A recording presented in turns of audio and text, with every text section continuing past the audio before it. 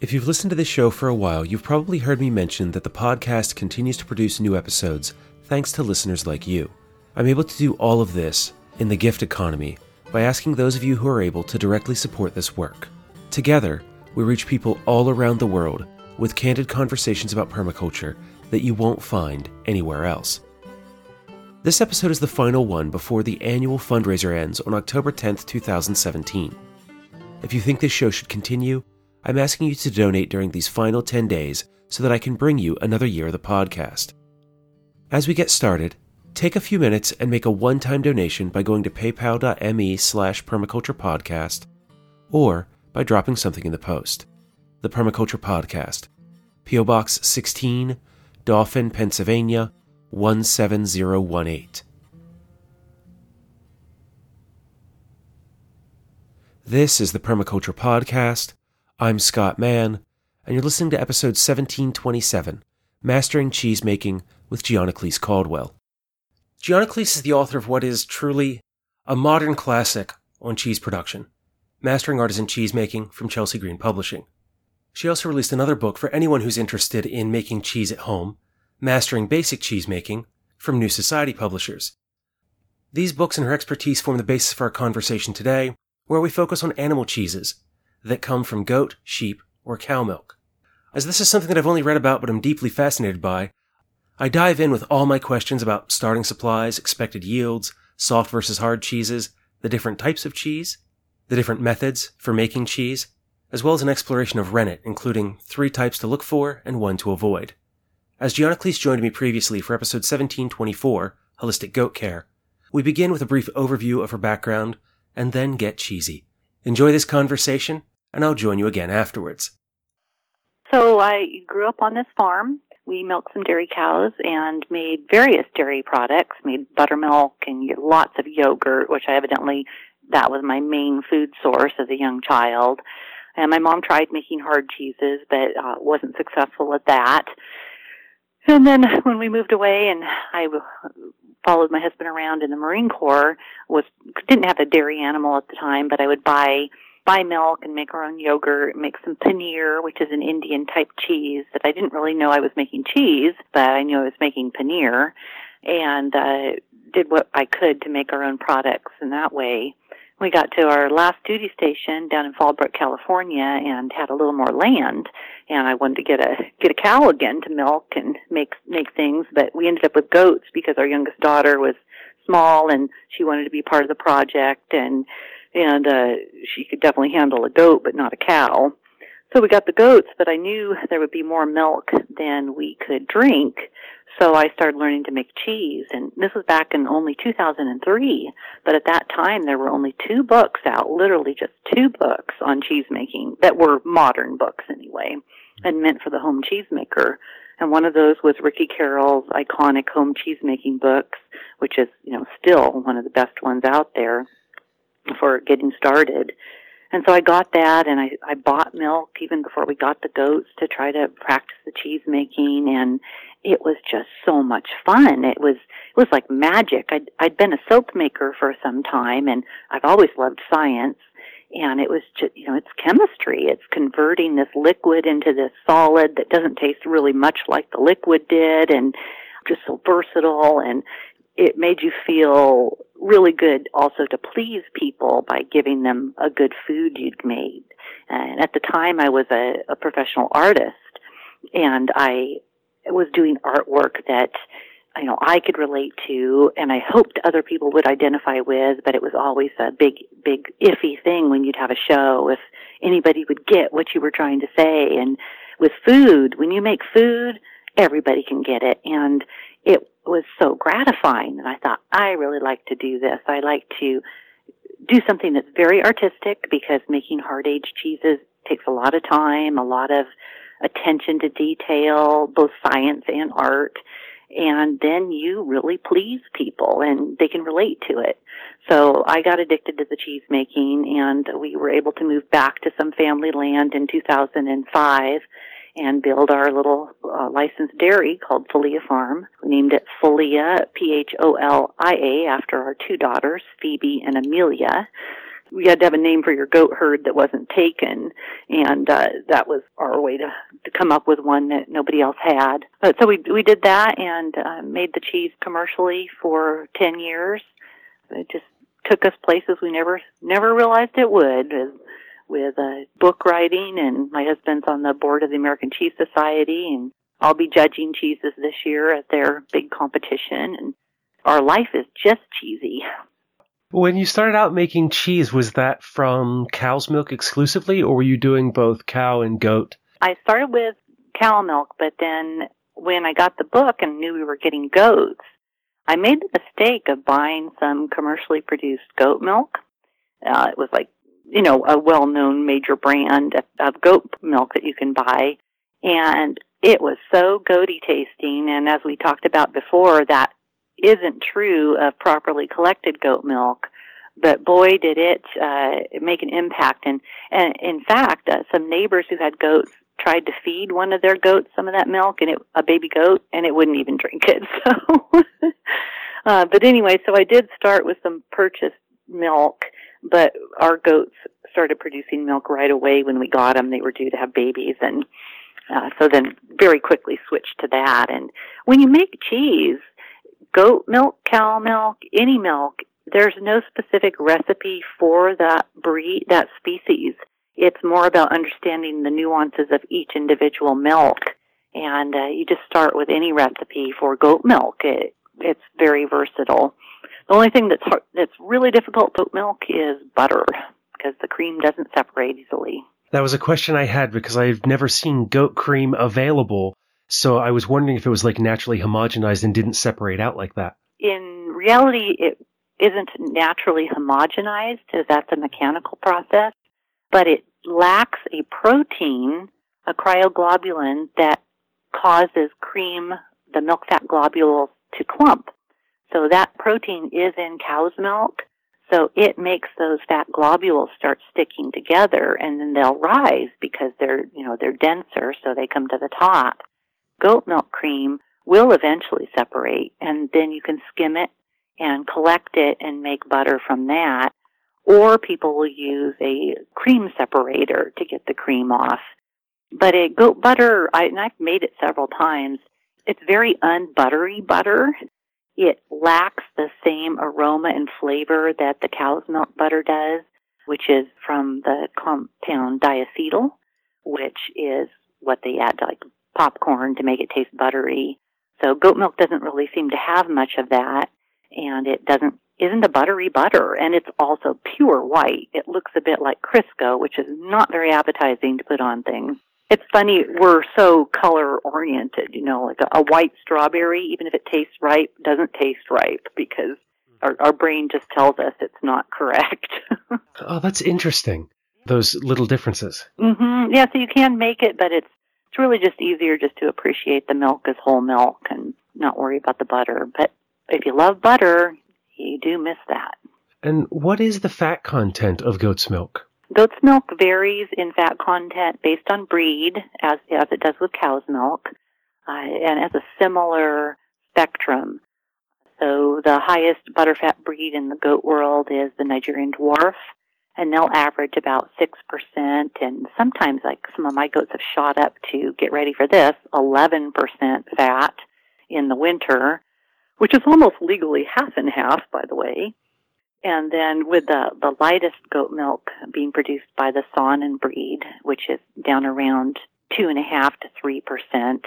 So it's a similar range to like the Holstein cow has the lowest fat milk naturally, and then the Jersey cow, the highest fat of the major dairy breeds. And those fat profiles are similar between goats and cows? Yeah, they are. In fact, a lot of the components, when you say components, you mean the butterfat, protein, and lactose, are similar. And there's the same amount of lactose, almost the same, in goat's milk as in cows. So if people truly have lactose intolerance, goat milk will not help them. There's a lot of misunderstanding about lactose intolerance, and you might think that's what your problem is, but it could be a protein issue. It could be a digestion of the fats issue. So it's hard to say unless you've really pinpointed your problem. As someone with celiac disease, I understand how difficult it can be to pinpoint those kinds of dietary issues. Yes, and on that note, though, with lactose, we forget that, the aged cheeses of all types have no lactose in them. So if you are lactose intolerant or, are on that spectrum, fermented dairy products are going to be progressively lower in lactose the longer they've been aged and fermented. So even yogurt, if you make yogurt and then drain the yogurt, you'll be reducing the lactose content, as the bacteria will have digested most of it, and then you'll remove the rest in the whey. So it can be a way to utilize your dairy products even with some lactose intolerance. One of the things that I usually see when I go to the grocery store is that most of the goat cheeses that I find are soft. And actually, I shouldn't say most of them. I don't think that I've ever seen a hard or aged goat cheese. But from what you're saying, because you can use any recipe, that's perfectly a possibility. It's just not what I'm finding in my stores. Here at Folia Farm, that's all we made were hard-aged goat cheeses. And in my books, I teach making milk cheese from all different kinds of milk. And when I do consultations and things, I consult for all different types of species of cheesemakers. I should say not species of cheesemakers, but milk species. So, yeah, there are differences in each that can make a certain cheese type your best choice for production. Soft, fresh cheeses, many of the goat breeds, that's their best cheese because they lack the protein type that will help make a hard-aged cheese a bit better. So it just depends on the breed, and then it also depends a lot on the skill set of the cheesemaker. But, you think about soft, fresh cheeses of any cow or goat milk. There's a quicker turnaround, and there's a lot more moisture. So it can be your bread and butter product, whereas if you're going to make an aged cheese, like some of my cheeses aged for a year and a half, they're not going to make me a lot more money by doing that. They're going to be a lot more work, and they're going to lose more moisture. So for me, I was very fortunate to be able to make those because I wanted to. But if we'd had some big bills to pay or something, it could have been a bad business choice. But I had the luxury of being able to make the cheeses that entertained me the most in their process. And, of course, were in some ways the bigger knock-your-socks-off cheeses for people being amazed at. What were some of those cheese varieties that you were making that knocked people's socks off? I'd have to say that I think I pretty much limited what I made to something I thought would do that. And these were not recipes like I can't say I made a cheddar or a Gouda. And I encourage cheesemakers and I encourage cheese buyers to never ask a cheesemaker, like if you're at the farmer's market and you're trying a new cheese, don't ask the cheesemaker, what is it? Ask them how they made it or what would this be similar to? Because most of the time we're emulating European cheeses that have a right to call themselves that, whereas we might not have that same right, whether it's a regionally produced cheese and like Parmigiano Reggiano or Camembert.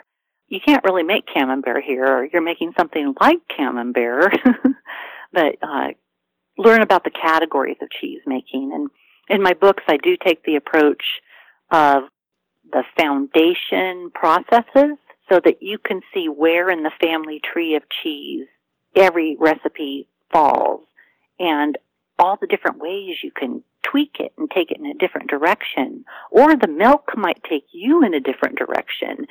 Milk is very seasonal. It changes year round, and your farm, what it brings to the game as far as flavors go, and even things, bacteria and things that are in the air are going to change the aging process. And it's a very volatile, moving target to make cheese, aged cheeses especially, as you're dealing with all these nuances. And you have to enjoy that challenge because it's definitely going to be a part of it. But I find people that really love cheese making, that's what they're really getting into because of it keeps you thinking, it keeps you active in your brain and all the steps. And as long as we're using an animal milk, be it cow, goat, or sheep, we can work on creating any of these fermented cheese products from yogurt and kefir to like a hard grating cheese that we might pair with pasta? Yeah, absolutely. And you can do all of those at the home scale. The cheeses I made commercially, I made just as well at home. And that's kind of, at first, that really blows your mind because growing up here in the United States, usually you associate all these products with a factory. You associate them with somebody who's been doing it for a long time and on a large scale. And it really has nothing to do with that. It's pretty basic steps that you just need to monitor on a ongoing basis and to turn out some really amazing cheese. And I think of my friends who I know who are cheesemakers and brewers and mead makers and all those folks who work in the realm of fermentation. We're all kind of nerdy about it. And so a lot of times there's a lot of equipment. And I remember a friend of mine, he built like 5 or 6 different cheese presses to get one right. So when you look at what he has among his cheesemaking supplies and his brewing supplies, it's just like a room full of stuff. But it sounds like from what you're saying that it doesn't take a lot to get started and that we should just go ahead and get some of the core supplies and begin making cheese or yogurt or one of these other products that interests us. Yeah, it doesn't take a lot to get started, and it doesn't take a lot to keep going.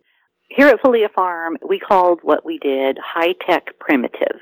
So we understand a lot of science, way into food safety, but with the most simple, basic implements and not a lot of investment in equipment. When I wrote my book and when I wrote the basic book, I try to show people how you don't even need a cheese press. I only made hard-aged cheeses, and I never had a press. I had water jugs for weights and a ratcheting strap that would go around a table and cinch it down onto the cheese because I don't need a press. I just need pressure. So you can buy a lot of things if you want, but you don't have to.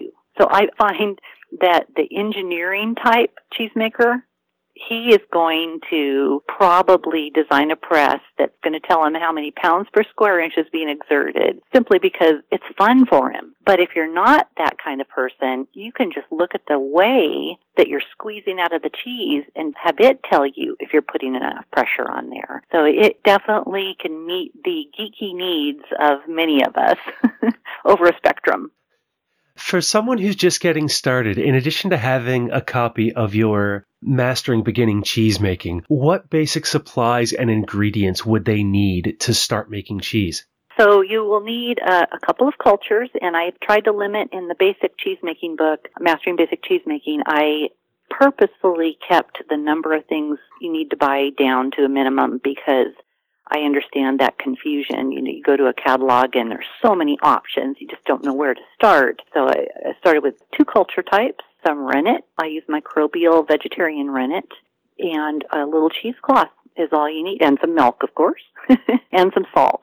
And it can be any salt you can purchase as long as it doesn't have iodine or anti-caking agents. So it doesn't have to be labeled cheese salt.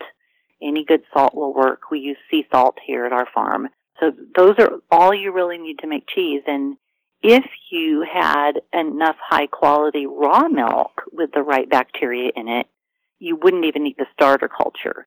But honestly, a lot of really high-quality raw milk these days is almost, in quotes, too clean to have enough bacteria in it to ferment the milk quickly.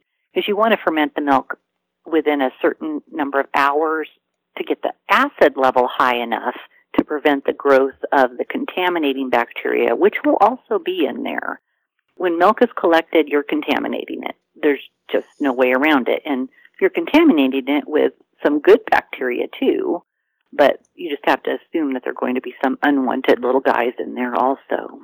Jeremy Zimmerman, who's, a friend and colleague that wrote Make Mead Like a Viking, is all about wild fermentation of making mead. It sounds like if you have enough of the local wild bacteria that you could ferment milk naturally as well?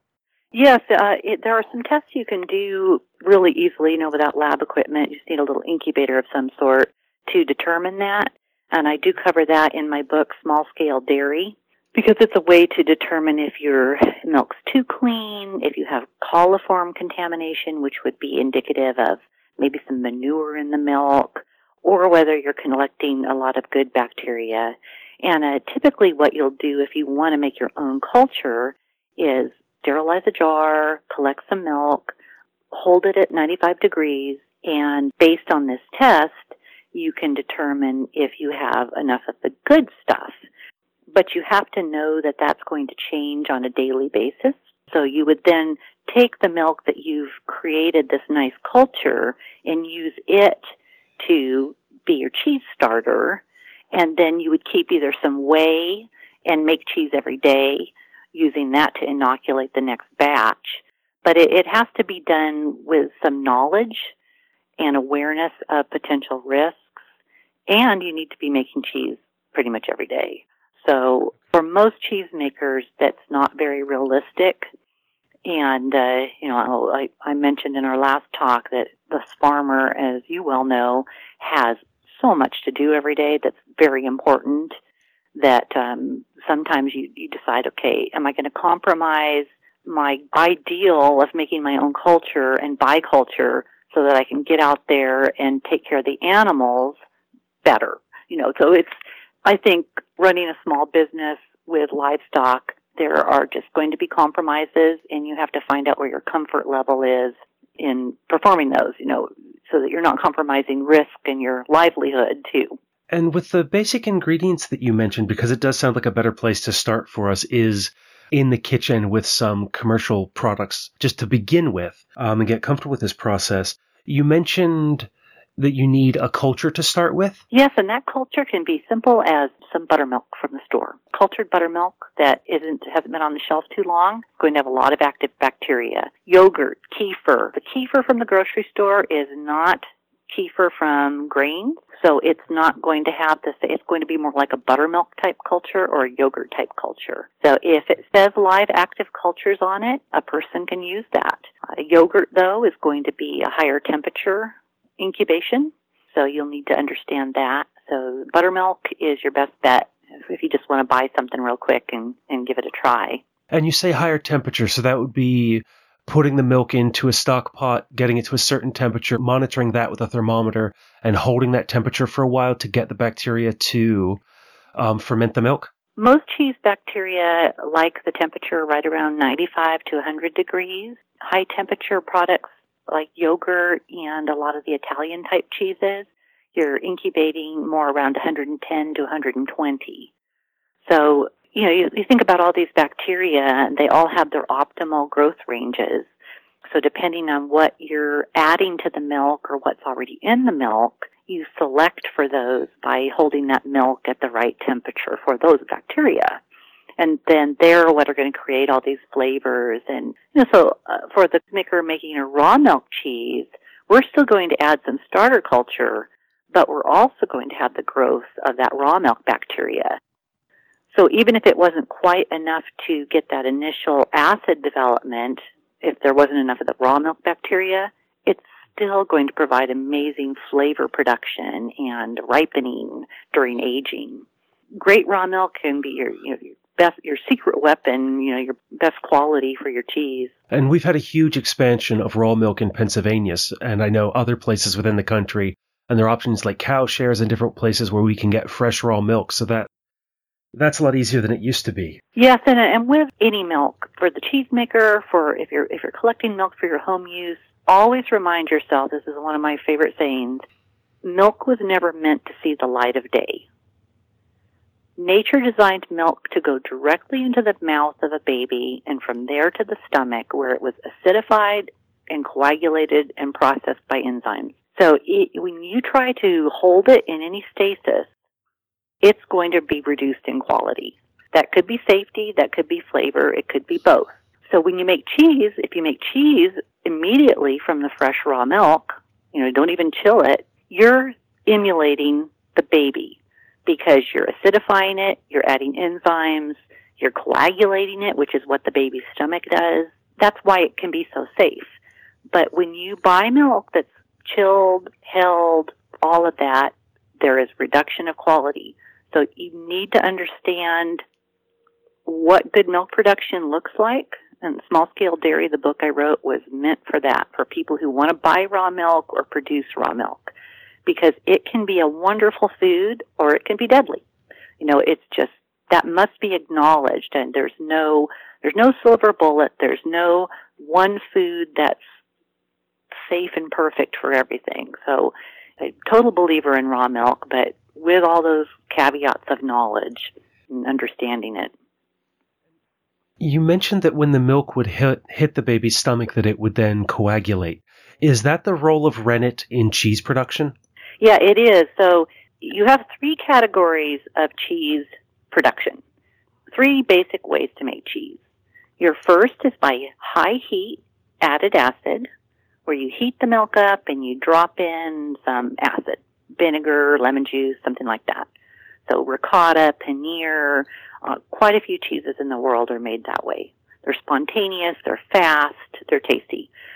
Then you have added bacteria, slow acid, where like yogurt, buttermilk, and kefir, where you're going to add bacteria and let the milk ferment slowly. Then you have the category of high pH, added bacteria, but rennet coagulated.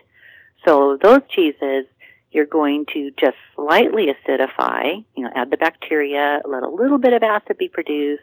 Then you're adding the enzyme that is commonly just referred to as rennet that will coagulate the proteins by changing the way they behave so that they link up into this little network of chains and capture the butter fat and start pushing water out.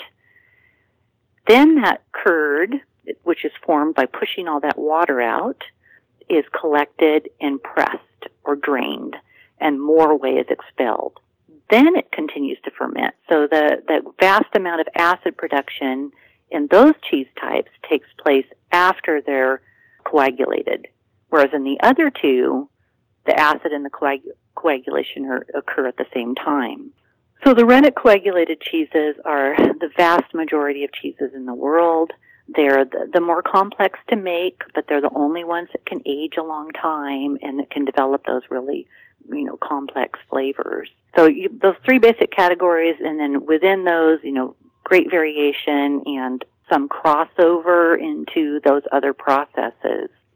So rennet originally was collected from the stomach, the 4th compartment of a baby ruminant, so a calf, a kid, a lamb. All of them have just the right enzymes in their stomach to coagulate the milk. When the baby ruminant drinks milk, it goes past all the other chambers and right into their stomach, and it curdles. It's amazing. It actually makes cheese curds. I have a picture in the book, my goat book, of that happening because it's profound. They are the first cheesemakers. So you can harvest that stomach if you butcher a young ruminant and make your own rennet. I have a blog post on how to do that, and it works beautifully. It's amazing. But you can also purchase traditional rennet or microbial rennet to use. And that microbial rennet is the rennet that we see advertised as vegetarian rennet? Yes, usually. So vegetarian rennet could be either microbial or vegetable, and it's almost always microbial. There are some vegetable rennets made, typically from the cardoon thistle, and that can be purchased now, in a standardized form. The microbial rennets come in 2 categories. One is basically called mucor mihi, which is a mouthful, but it's the one that's produced by microbes that produce an enzyme that does this naturally.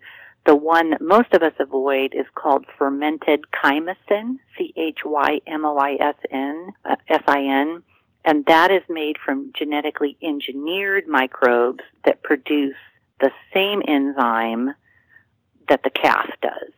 So these microbes have had that gene from the kid or calf spliced into them, and then they produce this enzyme. So it's an engineered product, or it's produced by engineered microbes, I should say. It's not labeled GMO or couldn't be, because it itself isn't engineered, but it's produced by engineered microbes. Yeah, that was easy to understand, huh? Well, now, it reminds me because of something that I ran across years ago is that an artificial flavoring or coloring can be chemically identical to a natural flavoring or coloring, but because the feedstock that produces it comes from artificial sources, it's an artificial coloring or flavoring. But you can have something that is labeled a natural flavoring or synthetic, something that doesn't occur in nature, but if it comes from naturally occurring feedstock to produce it, it's still considered a natural end product, right?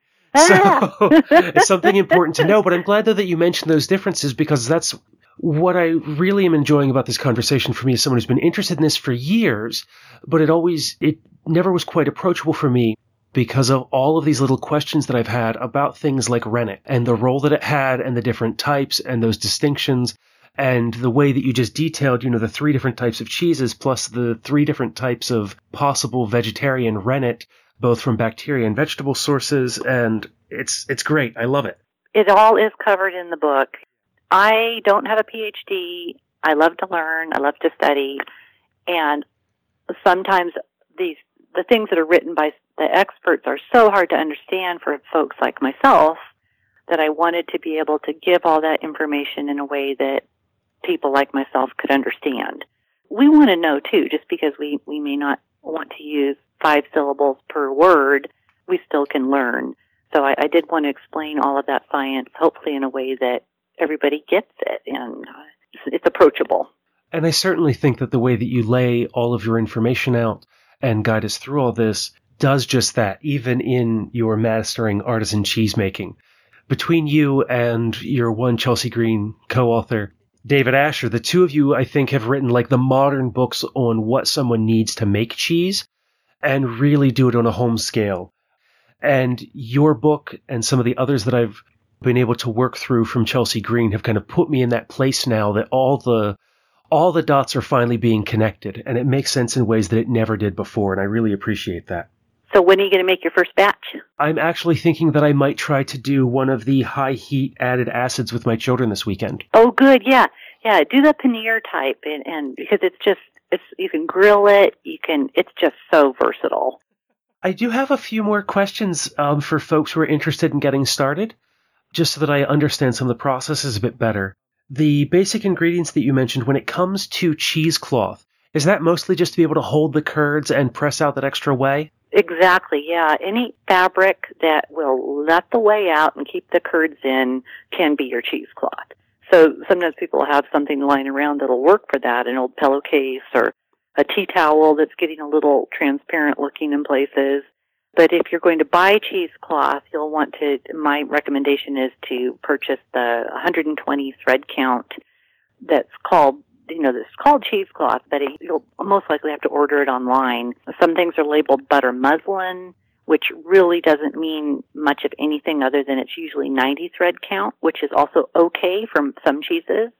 But you definitely don't want the cheesecloth that comes from the grocery store or the fabric store.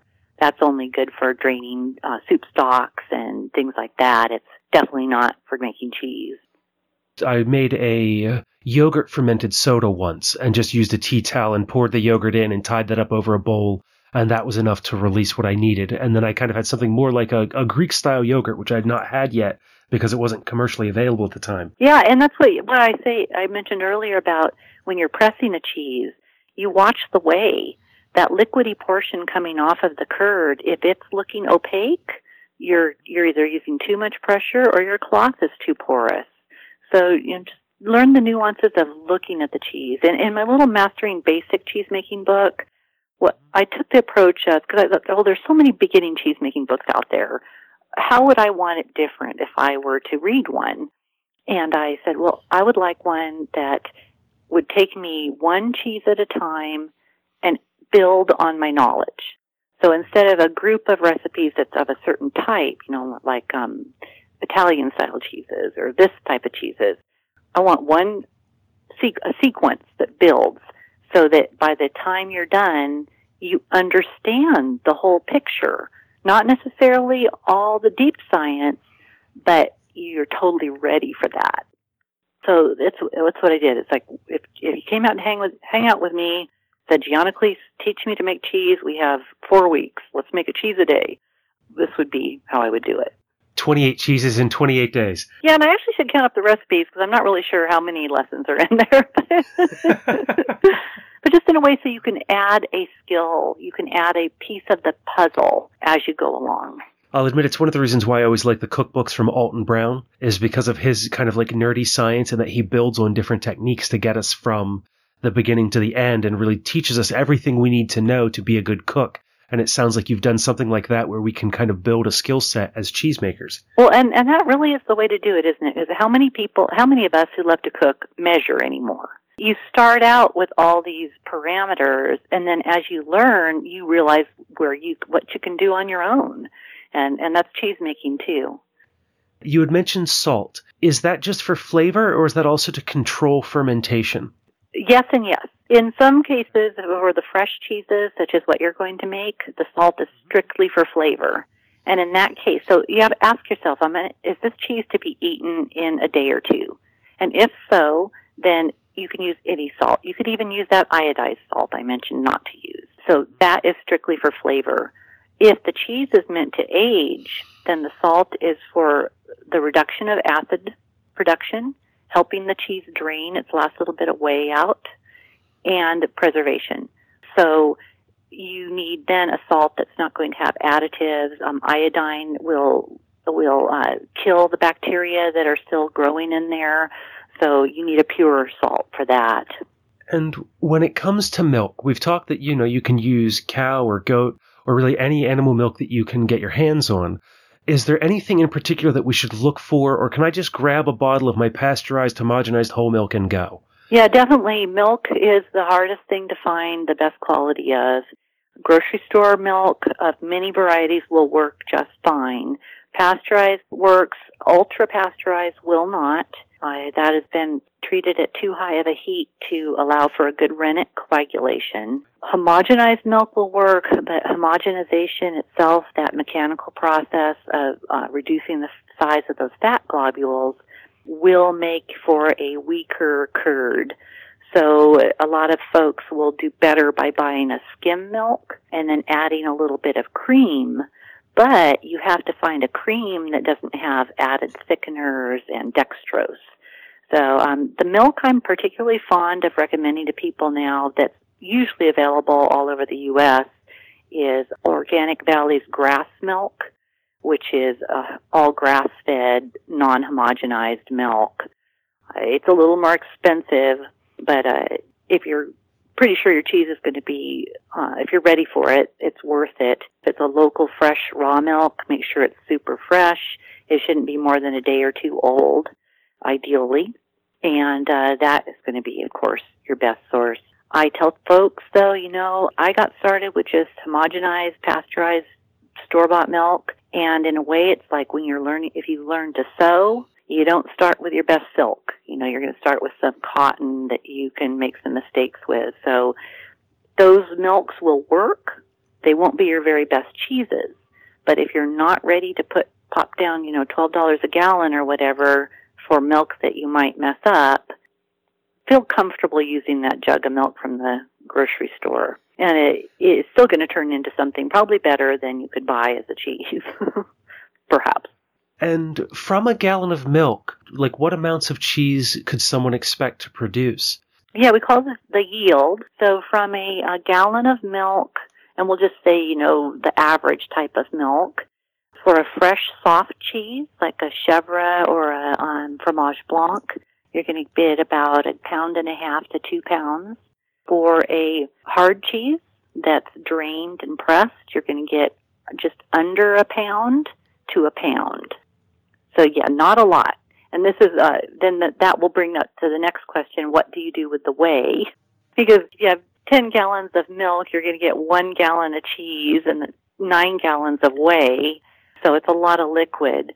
In Mastering Basic Cheesemaking, I had that question so many times, and like I said, I wrote the beginning book after the advanced book, so I kind of did things backwards. But in that one, I did address that because in those 3 categories of cheese types, the whey will be very different and useful for different things. But it's going to range from the type of cheese you're going to make, Scott, is going to have the most useless whey. It'll just be a little bit of acid and lactose.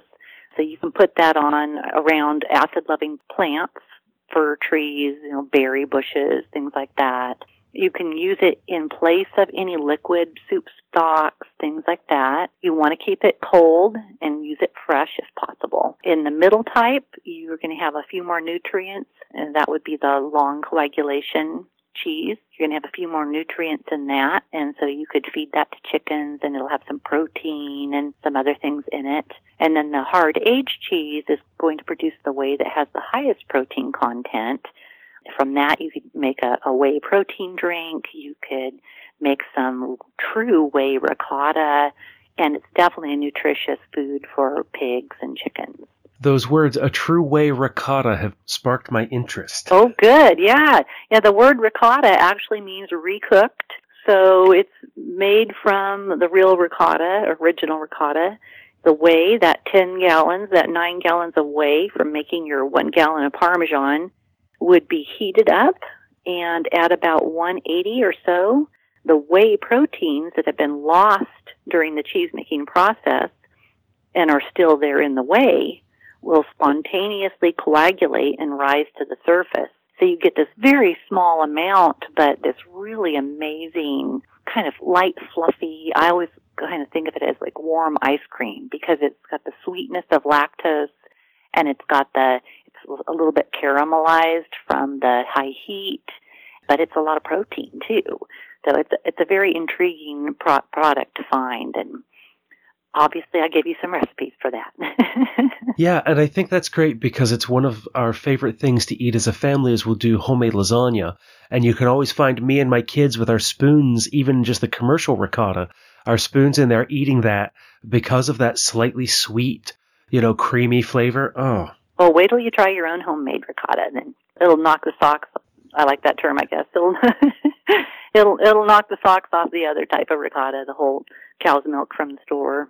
Oh, this is great. Well, thank you for giving me, just in our conversation and through the books that you've written, the confidence and comfort of feeling that I can go off and make my own cheeses and try some things, make some mistakes, and see what happens. Right. Yeah, you're welcome. But as we closed our last conversation, do you have any final thoughts for the listeners?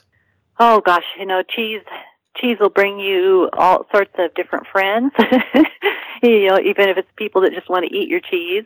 Lots of folks will say, I would buy this, but, enjoy it. And then when you buy cheeses from other cheesemakers, I know you'll appreciate what they're doing more. And if we all want to support that, it'll help a lot of folks. So, I know my last final word too is help me change the word cheesy to a very, very complimentary adjective rather than a derogatory one. So if you see me and you like my hairstyle, please tell me it looks cheesy.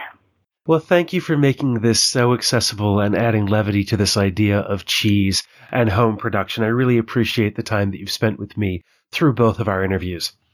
Thank you. And that was Gianaclis Caldwell. Find out more about her and her books at gianacliscaldwell.com. You'll find a link to that and her publishers in the show notes.